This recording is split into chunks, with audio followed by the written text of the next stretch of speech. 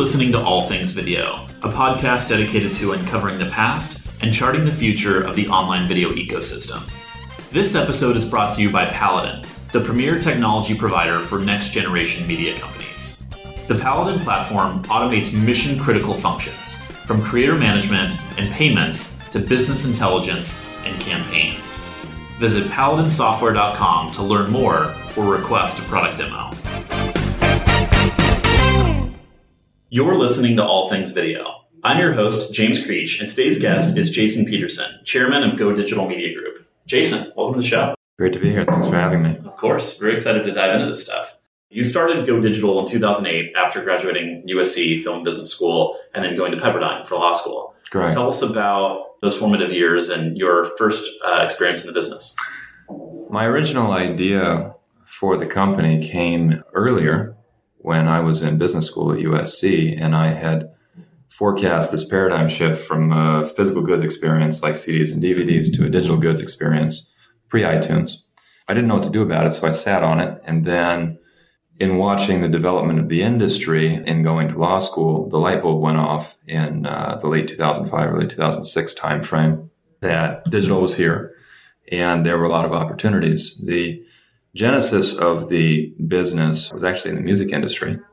We were looking at how major acts, Switchfoot's a great example because I used to produce music videos and did a lot of work with them. Mm-hmm. Acts that were double or triple platinum were getting dropped left and right by their labels. And we thought, well, maybe there's a way we can redefine the label artist distributor relationship and do something different in the digital age. And I was fortunate enough to be connected with a very well-known rapper and entrepreneur named Master P, who had some similar ideas of his own. He controlled his catalog and basically took a risk on me. And was that unique at the time for him to own his catalog? I think that he was in a fairly unique set of circumstances. He had been the consummate independent in the late 90s and had struck pressing a distribution deal with Priority, which is part of EMI, and really retained a lot of his own control, which is fairly unusual, especially I think in that segment of the music industry. But nonetheless, he is a consummate entrepreneur and decided to give a kid who was still in law school a chance and got my foot in the door. We quickly realized that we were a little late to the party for digital aggregation. There were other companies that some aren't even around anymore. IOTA, Iris, DRA, they all have been gobbled up by the Orchard. InGrooves was around as well. So we were a little late to that party, but it got our foot in the door in the industry. And as an attorney, I was looking at how user engagement was changing. Specifically, I was looking at YouTube because there was all this user-generated, user-uploaded activity. And when Google bought them, I made a phone call to YouTube and explained, I'm pretty sure that you guys have a huge vicarious copyright liability problem. You're going to need to clear all of this content that's being uploaded. Otherwise, it's just a huge cost center to you. You can't monetize it. The DMCA says you cannot derive a direct financial benefit from any content that you don't have a license to. And they said, we know Google's serious about this. Why don't you help us clear the independent content? So you had relationships at YouTube from your time working in music videos, music industry? I just basically cold called them. Wow. Yeah. It's been the story of my career. I decided to do something and I just jump in the pool and learn to swim. Actually, funny enough, your client, George Strompoulos of Fullscreen, was the guy that did my deal or our deal to leverage what I don't think it was even called Content ID at the time. It was just an idea on a drawing board. We were the first guys in the door doing that back in January 2007. And you're fresh out of law school. You didn't go work for a big firm. You didn't find yourself working at a big studio in the entertainment industry. I wasn't even out of law school yet. I was still in law school. Wow. Yeah. And, so the YouTube thing got a lot of traction very quickly. And we ended up rolling one thing out of the next over the ensuing years until today, where, essentially we kind of like how Jeff Bezos started Amazon doing one thing, right? He sold books online. Then he realized he had a store. He could sell anything. He could buy groceries, TVs, whatever you want, right? And then he had to build infrastructure to service millions of customers. Now he sells that, right? It's called the cloud. So over a period of time, we did something similar, albeit on a much smaller scale, where we would recognize a pain point in the industry. Maybe we were already solving this pain point. For example, when we were getting into the distribution business, we realized, well, how are you going to manage thousands of video assets, millions of sound recordings, distribute them to hundreds of business partners around the world who all want them but have different technical requirements? And the answer is not with people and not with spreadsheets. So we built automation, and that was the genesis of our Content Bridge business, which became the world's first cloud-based digital supply chain management platform. And so we just kind of rolled one thing out of the next. And today we have 4 very vibrant business units in the group that do all manner of things in the media business. So I want to talk a little bit more about that. Before we get there, have you always considered yourself an entrepreneur? What set you on this path? I never formally considered myself an entrepreneur, I think, until I started Go Digital. But as a movie producer, my first career was basically producing movies. I thought I would be a director or a filmmaker going into college at USC, and I was in this joint business film program and ended up meeting a lot of other guys who were very talented filmmakers, and they had nobody to handle their business. So I became everybody's producer. And I think that every movie really is a business, right? Every project is a business. It's a startup. Yeah, it's a startup. So I don't think I thought of myself as an entrepreneur in the formal sense, but I was nonetheless doing entrepreneurial things. And then when I got into Go Digital and into the distribution and marketing side of things, I really started to focus on being an entrepreneur and finding mentors and advisors who were entrepreneurs themselves. So yeah, it's just it's been a path where doors have opened and I've taken them, but not necessarily foreseen them, if that makes sense. Sure. What were some of the biggest challenges when you were first starting out? Well, I think for any entrepreneur, the number one challenge and the number one item they should pay attention to is timing, right? Every market has a life cycle. Every company has a life cycle. Every product has a life cycle. And being too early to a market is worse than being too late because there's no market. And I've always been a very early mover. So we've definitely failed at a few things where we were just too early. There wasn't a market. And, what are some examples of that? Well, initially, our Content Bridge business, the digital supply chain management business, which was fairly mature in the 07, 08 timeframe, we in the first year of our business, we put a lot of effort into building this thing. This was way before the public cloud could even support this kind of activity. We had to build and maintain our own private cloud, right? And a lot of workflows were still very tape-based. File-based workflows were just starting to sort of become the norm, I guess you could say. So that was challenging in the early days. I imagine at that time, most big studios had on-prem solutions, right? If you think about Warner Brothers, MGM, Disney, they were using SAP, probably custom implementations. And then this type of technology wasn't accessible to smaller content owners. Not at all. It took probably 3 or 4 years at least before we got major studio traction. So I think that's a tangible example. And is that kind of analogous to the typical model of disruption where you start with the unserved or underserved, offer them certain capabilities, in this case, digital first in the cloud, and then start to build out more of the functionality that the bigger players needed? Yeah, we always try and do customer-driven product development, whether it's technology-based or not. Whatever the offer is we like to be very customer-driven. I think I've learned that the hard way. Yeah. I've definitely built a few, they say churches for Easter Sunday, right? Where there really weren't a lot of people that were going to be there week in and week out. I've also been late to markets. When we started in pure digital music aggregation, we were 3 years too late to that market. IOTA and The Orchard already each had over 1,000 label clients. So I've experienced in my career, I guess I've been technically an entrepreneur for 18 years now. I've experienced both ends of the market cycle. And so that's the number one thing that I counsel other entrepreneurs is you want to be in large and fast growing markets. It doesn't matter if you're the best in the world and you execute flawlessly. If you're in a small and shrinking market, it's going to be really, really hard. Right now, for example, our group has a very strong focus on the music sector. We have a very fast growing music distributor, label, and publisher group, structured the same as Sony or Universal. It's called Sync Music, CINQ. And we have a multi-platform network that competes with Vivo for the Hispanic audience. It's called Vida Primo. And why such a focus on Hispanic audiences, Latin America, that segment? Well, in inventing essentially the practice of clearing rights on YouTube, there was a very famous Latin recording artist named Daddy Yankee, who everybody knows from Despacito and his hit 10 years ago, Gasolina, who came to us and said, I like what you're doing, I want to sign up. And in getting to know him and doing well by him, he made a lot of introductions in space for us. Wow. How did he find you? Was that through a master pay relationship? It was, just through a chain of relationships, basically. And we came to understand from a first-party perspective just how popular the Latin space is. And as we looked into it more, we realized, well, there's roughly 650 million people in Latin America.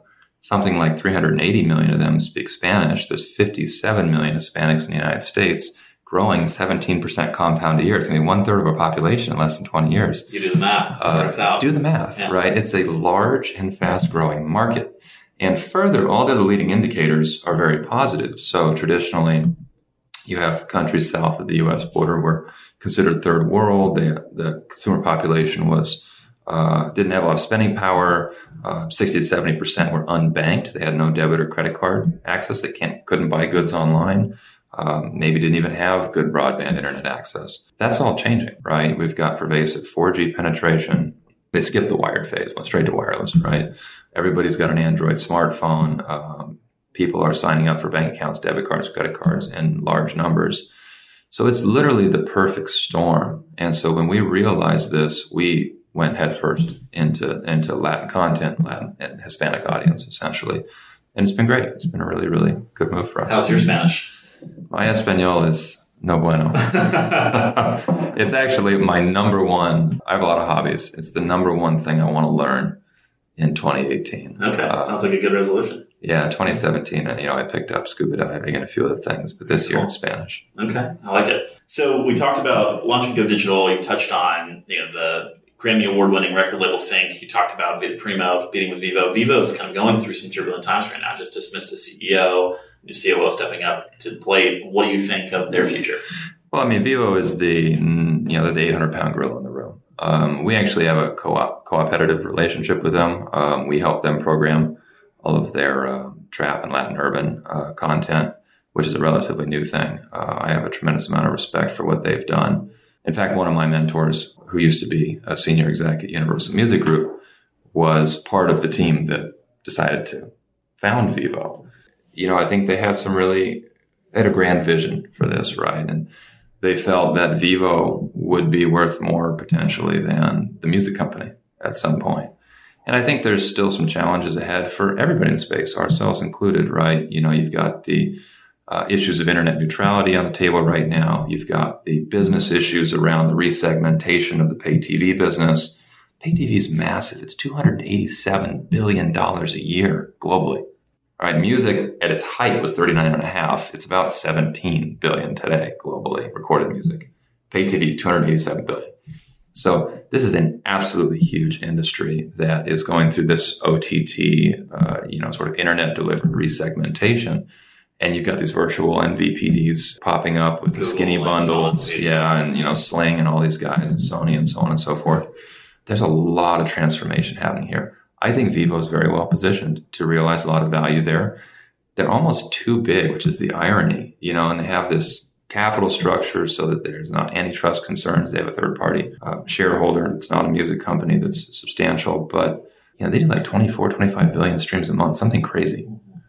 And so who's the acquirer for that, right? So they have some business issues because they're so big, but, I have a lot of respect for what they've done. Mm-hmm. They've really, really done a good job at driving traffic. Let's dig into the pay TV stuff a little bit more. Where do you see that going? Does all of this end up in consolidation among the major internet players, or is there more government regulation that needs to be introduced? We're going to see multiple players in that space. What do you think? I always tell people, in my opinion, the elephant in the room is internet neutrality, right? And how the network is managed changes the business decisions for all the players in the value chain. In an internet neutral environment, you have companies like Verizon that spent 10 years and $30 billion to roll out Fios, right? So you had 100 megabit or faster internet to the home. Traditionally, they make a lot of their money and margin selling the triple play, right? Which includes the cable bundle. And when somebody else can deliver a competing offer that's a good substitute for that cable bundle without having to pay for the infrastructure, they can do it at a lower cost point. They don't have to amortize the $30 billion capital investment. So I think that it's a really challenging area to balance everybody's interests. We made a threshold decision as a country back when we were building our telephone system like over 100 years ago that we would use private investors' money, and private investors would be entitled to a return. I think, that's as differentiated from some countries where it's a public utility paid for by the government. So I think because we made this threshold decision regarding private shareholders paying for this infrastructure, that we have to very carefully balance internet neutrality. I don't think it can be purely neutral without essentially being a taking and depriving investors of their property rights. But at the same time, it is like a public utility.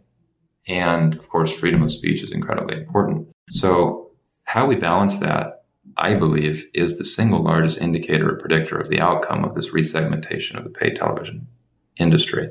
That said, whoever owns the customer relationship is probably in the best position to win here. I can see Amazon providing essentially cable television through the Prime bundle, Prime subscription. Or doing a YouTube TV, Amazon, Netflix. It's a great value proposition to the consumer. I also think that if the internet was entirely neutral, the network owners who still need to extract their share of the economic rent would shift the burden largely to consumers, right? We'd see lots of bucket pricing based on gigabytes used and all these other methodologies to extract more money from customers, from end users, regular people. If we can find a balanced approach, I think that it'll be better for consumers and it'll be better for the players that want to deliver the content. Everybody will pay into the system. How we do that is challenging. One idea that I've had, and it's been used in other contexts, is to have a government body set some kind of a rate court, right, where there's a price per gigabyte paid by senders, for example. This is analogous to what happens with performing rights organizations in the music business or, ASCAP, BMI, those kinds of players, or in mechanical reproduction rights in the music industry with the companies that administer that, like Harry Fox. So there's a lot of complexity here, but I think this needs to get worked out. And how internet neutrality is worked out will really indicate the way the pay TV business is going. How does that impact Go Digital? Well, it impacts us in a number of ways. A large segment of our business is B2B, so it's a little less sensitive to this. But Vita Primo is a multi-platform network, right? So it's sensitive to reaching the consumer directly. If we have to pay for a fast lane or pay for a good user experience, right, that's relevant to us. We also want our customers to have a good experience. So we're watching this very carefully in that regard. And, in the music space, as a rights holder, we want healthy music retailers, especially independent music retailers. Spotify is a great example, right? Companies where music is their livelihood, not just a loss leader to win share of wallet or basket size. So a company like Spotify, who has filed to go public, right, they need to be able to make money. And if they have to pay a lot to reach the customer, it could be challenging. So that's why this is an area that needs to be so carefully balanced. If Spotify goes under, that impacts us as a rights holder. Is that a possibility, or is Spotify too big to fail? I like to think they're too big to fail. Their gross margins aren't healthy, in my opinion. But we as a music industry recognize this. This is not Napster 2.0. We've seen the guys that run all the major music companies, and we're a Merlin member. They've all renegotiated with Spotify to try and ensure that it can be a healthy business. And I think that's really smart. Everybody in the ecosystem needs to play the long game, because if we all don't work together, and every production, distribution, retail, and exhibition, if we don't all work together and make streaming the massive success that it can be, there's not going to be an industry. Now, music industry revenues fall off a cliff like they did several years ago. And for the video industries, because people, especially the younger people, tend to watch their music, it's very relevant to video as well, right? We all need to work together. I mean, there's been this big argument between content owners. Irving Azoff came out, and other people, upset about statements that Leor Cohen made at the end of 2017 about how much YouTube was paying rights holders. And I wrote a white paper that was published by A2AM on the subject. We all need to work together on this, because this is not a we have to win, you have to lose situation. Everybody has to win. And I think there's a place for every business model, right? Different consumers have different utility. Different consumers have different abilities to pay. And so in certain Latin American countries, ad-supported makes a lot of sense. You don't have a large population that can pay. In other countries, the value proposition is there and the ability to pay is there and the utility is there. So it makes sense to focus on the subscription play. So it's very nuanced, but I think that we all need to work together. It's basically the theme. Yeah. So how do you figure out the appropriate model for price discrimination, right? Is it vary country by country, and you're trying to decide between AVOD, SVOD, TVOD? Is there some sort of windowing component that still gets introduced? Well, here's what I would do. I would segment this question into two questions. What is the appropriate relationship between the retailer and the distributor of the content? And what is the appropriate relationship between the retailer and the customer, right? And I would submit that content owners and distributors, by and large, there are some exceptions, but by and large, do not control the retailer or the user experience at retail, nor do they see the upside of that retailer's success, right? We don't see, both of us were very involved in the development of the YouTube ecosystem, but we're not shareholders in YouTube. Right, we didn't see any accretion in value to us as content owners and distributors because YouTube's been wildly successful as a platform and is a very substantial part of Google and Alphabet's market cap, right? And because we don't control the platform and we're not, generally speaking, seeing the fruits of success there, it's my position and my suggestion to the industry that content owners and distributors essentially set a wholesale rate to retailers.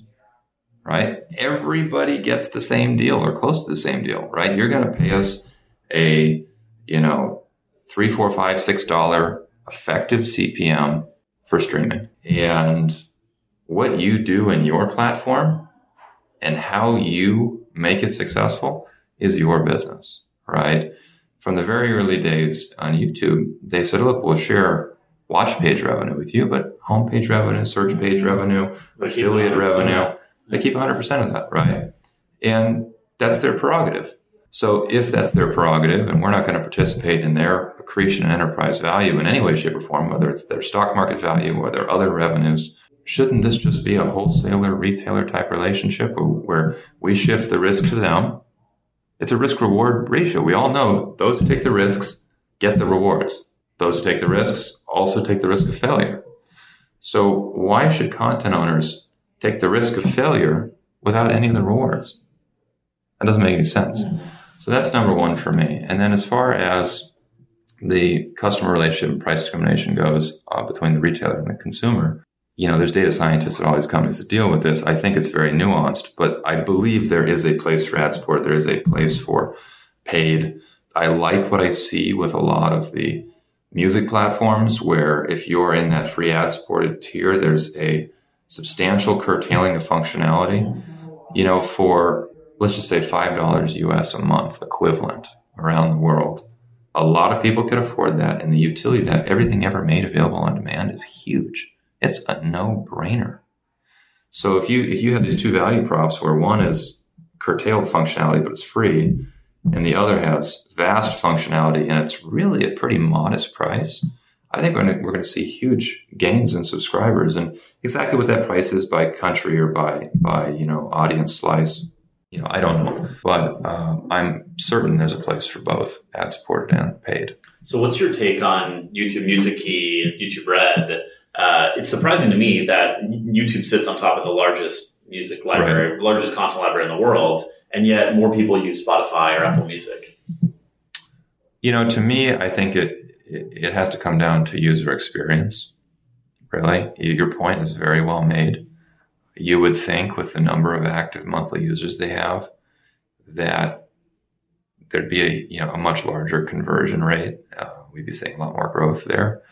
And I think they'll get it right eventually. It's just, it's user experience and it's what the customer is used to doing. They've launched separate apps for different user experiences. I've heard different numbers, but the average user of a smartphone doesn't use that many apps month to month actively, right? It's like 10, 12, 13 apps. So adding more apps to that stack, I don't know how effective that is. For me, I have a small set of apps that have my mind share. Mm-hmm. And that's the battle that YouTube is waging. Yeah. They need to provide such a great user experience that they win the mind share of enough customers as opposed to their competition. Mm-hmm. And I think that they'll get there. Obviously there's a lot of smart people that work there. Hasn't happened yet, really, in a meaningful sense, but I think with time. Mm-hmm. And I think that it's going to be a huge growth industry. We're going to see a lot of net new consumers coming into the paid streaming paradigm. And that's good for everybody. You touched on the convergence between music and video. I'm curious, do you think that started as far back as the 80s with MTV, or did that really happen at the dawn of YouTube and music content being accessible in a video format for people everywhere? That's a great question. I think that, again, it comes back to consumer behavior. The real mind share of watching your music, I think, arrived with the younger generations, younger millennials and younger than that. When I travel, I'll walk in, there's subways everywhere, right? I'll walk into a Subway or a 7-Eleven, and there's invariably some kids in there. They're maybe 13, 15, 18, 20, whatever. And I'll ask them, hey, how do you guys get your content? How do you listen to music? And almost every time, especially if I'm in a country outside the US, maybe Latin America, Asia, they're like, we watch our music on YouTube. We get it on YouTube. Sometimes it's we pirate it. We use different lockers and such. But it was a shift in consumer behavior that happened, I think, when devices started going into the hands of kids.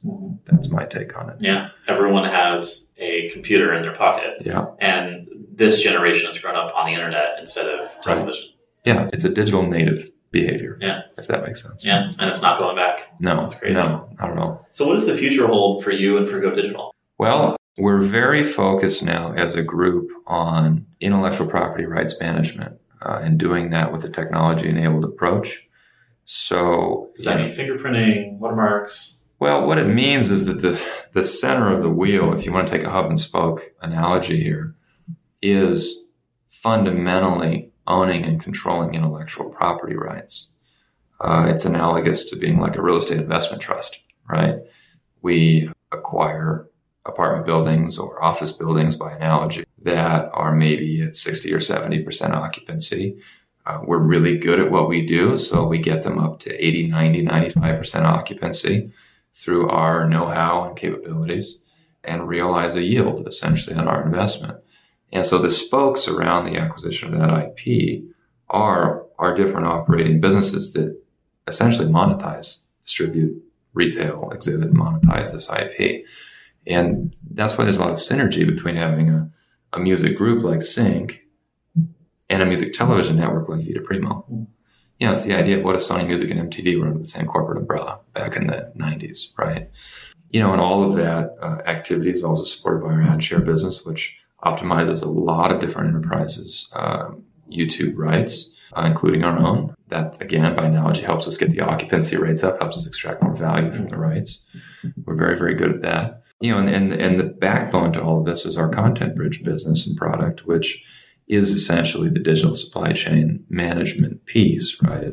It both manages the content and orchestrates its distribution and monetization throughout the supply chain. So we're really well configured to essentially feed more rights into the machine and grow and accrete in value that way, if that makes sense. How do you think about and go about content acquisition? Is it discovering emerging artists and helping them develop? Is it looking at older catalogs where you can, extract more value? It's a little bit of both. Our primary playbook is we go into, to go back to the real estate analogy, we go into artists, labels, rights holders who already have built something, right? There's already a building on the land. And maybe we're going to redevelop it. Maybe we're going to add to it. But there's already something there. That's been our predominant playbook. We take some risks on newer acts or rights holders that don't have a history, but that's sort of the 20%, if you will. The 80% is working with people who've already demonstrated traction. I always explain, I did a roadshow a year ago for a month in Latin America. On this roadshow was Tony Van Veen at Discmakers. They own CD Baby, right? And I absolutely love this guy. And we would go on stage one after another and talk to audiences at different conferences. We went to like 6 conferences in a row. And, he would explain what CD Baby did. And there were lots of labels and musicians in the audience. And I would come on and explain what we did at the Go Digital companies. And the way I would set ourselves up to compare to, say, CD Baby was back to the life cycle analogy we started with. Every artist has a life cycle. An artist is a business. They have a life cycle, right? And every business needs different partners, different points in their development. So let's use a venture capital analogy. When you're a new business, maybe just the entrepreneur, maybe a few entrepreneurs, you have an idea, maybe not even a product yet, or maybe you have a product, but you don't know you have product market fit. You're really early. There's a certain set of investors that are going to do your series seed when you have an idea, maybe your series A, when you have a product in the market. And then once you've demonstrated traction, right, and you understand things like total lifetime value of a customer versus the total cost to acquire the customer, and you understand the size of your market, right, now you're ready for growth capital. And that might be your series B or C and beyond. And then eventually, in most people's cases, they're hoping to be acquired to go public, right? So we kind of play in that series B, C space. That's our bread and butter. Somebody else, a CD Baby, a TuneCore, somebody's going to work with them on their series C and series A. Once they've demonstrated traction in the market and they need to pour more gasoline on the fire, that's where we come in. We'll provide pretty substantial financial resources and expertise to really help them grow their market. And then at some point, we compete with the majors, right? We lose a few artists a year to the majors, or occasionally, these guys will want to move on, but we'll have an interest in the back catalog, right? So we kind of fit in between the Sony, Universals, and Warners and the peer service companies, if that makes sense. Yeah. You mentioned that you travel all the time, spending a lot of time in Asia, Latin America. What are some of the foreign markets really demonstrating or poised for explosive growth this year? Well, anywhere where you've got leading indicators of large population growth, penetration of broadband internet and computing devices, and a maturing banking system is an ideal place to be looking for growth. Obviously, it depends on the segment. Esports and gaming is huge in certain areas of Asia and was huge there maybe before it was huge here, right? So there's cultural differences. Again, we're very bullish on Latin America. I think there will be a lot of opportunities in developing markets in the Middle East. Africa, I think, is probably last on the list, but will at some point drive a lot of growth. Asia has the population center. I think that China is very challenging. It's always been challenging. Will continue to be challenging. But there's a lot of people in countries like Indonesia. Japan's very insular, but it's a mature market with a lot of customers that are ready, willing, and able to pay for content. So we're a global company, right? We're in 16 different countries, and we're that way for a reason, because we see that it's a global business, and there's going to be a lot of growth outside the U.S. I remember the days when the box office for theatrical movies was entirely U.S. It was like 80% U.S., 20% foreign. And then home entertainment, and that has totally it's flip-flopped, yeah. right? So I think you have to be a global business these days. People ask us about that as well. We've got 3 primary offices, one here in LA, obviously, but also Europe and Poland and Vietnam for Southeast Asia. And for us, there's no alternative, right? Mm-hmm. It's a global business. We think about this business globally. We have customers across 5 continents, dozens and dozens of countries. And so we want to be where those trends are converging, where this is happening everywhere. Mm-hmm. And a lot of that is happening. I mean, if you asked me 2-3 years ago, it was Brazil, it was Turkey, it's Vietnam, and it's continuing to be the case. But this year it's Indonesia, it's a lot of parts of Latin America, it's going to be the Middle East. In regions like Iran that have massive population, you're seeing infrastructure come in and monetization potential now. Yeah, absolutely. I think government regulation is a critical piece here too, right? I mean, China's not really on the map because of the way the government treats the internet, although you see Tencent and Alibaba paying large advances for content. We haven't done any meaningful content licensing deals because every time we've done that, we never get accounted to. But hopefully that's changing too. And Alibaba is working on introducing more of a culture of transparency into China. Yeah, which is great. I think it's all positive. It really is. We're extremely bullish on the industry generally with the streaming paradigm across the board. It's going to be disruptive. It's going to be painful. There will be new players introduced, some people disintermediated, but I think ultimately it's going to drive a lot of growth. We're already seeing that in the music industry. The television industry will be next, right, as it resegments, and it's a much larger business. But once we make it through and come out the other side, I think that it's going to be a very robust business. Yeah. So thinking ahead, what are some of your predictions? If you were to offer 3 things that you think are going to happen this year, 3 to 5 years out, what do you think is coming? I think globally, everyone's going to acquire a music subscription. if you do the basic math, and actually I didn't invent this, I got this from Arnaud de Poifontaine, the CEO of Vivendi. We'll have 5 billion people with smartphones in their pockets by 2020, and something like 68% global 4G LTE penetration. So pick your adoption curve and do the math. There's a lot of money in content streaming. So my number one prediction is that we're going to see a continued growth in streaming because the leading indicators are there. My number two prediction is the outcome of internet neutrality will determine the business structures and business models that are in place long term. And that's an extremely complex area. And there'll be a lot of shifting of who's paying and where the economic rent is extracted based on those rules and regulations. And I don't have a particular forecast for how that's going to sit long term. And I think the third piece is content owners are going to work to close the value gap between what they get for a stream on an ad-supported basis and what they get for a stream on a paid basis. And we will find an equilibrium in the industry between those on the retail side and those on the content ownership or distribution side. And it will properly reflect the risks and rewards that each party are taking. If you were starting a business in the online video space today, what would you do? As you look at the landscape, what do you think? I think it's actually a tough time to just be starting out. I mean, we're seeing a lot of consolidation in the space, right? Big guys buying big guys. And it's because in an internet economy, an unregulated internet economy, or largely unregulated, right? We have access to perfect information. What perfect information leads to is perfect competition, which is price competition, which leads to one or maybe two winners in any given category. I mean, look at what Amazon's doing to retail. I know some of the holiday numbers were positive, but generally speaking, they are eating physical retailers alive, especially in consumer mindshare. So where you used to have this geographic buying density and you could have a Blockbuster or a warehouse or a Walmart or a Target in an area and you had enough consumers around there to use the store and make it profitable. Now it doesn't matter. Now they're shipping to you anywhere. There's no need for geographic buying density.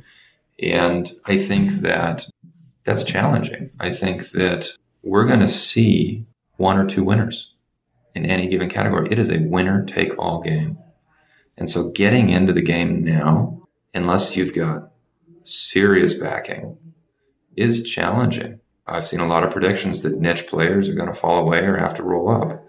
And I think there's some truth to that. I think that in a perfect information, perfect competition environment, it's a winner-take-all game.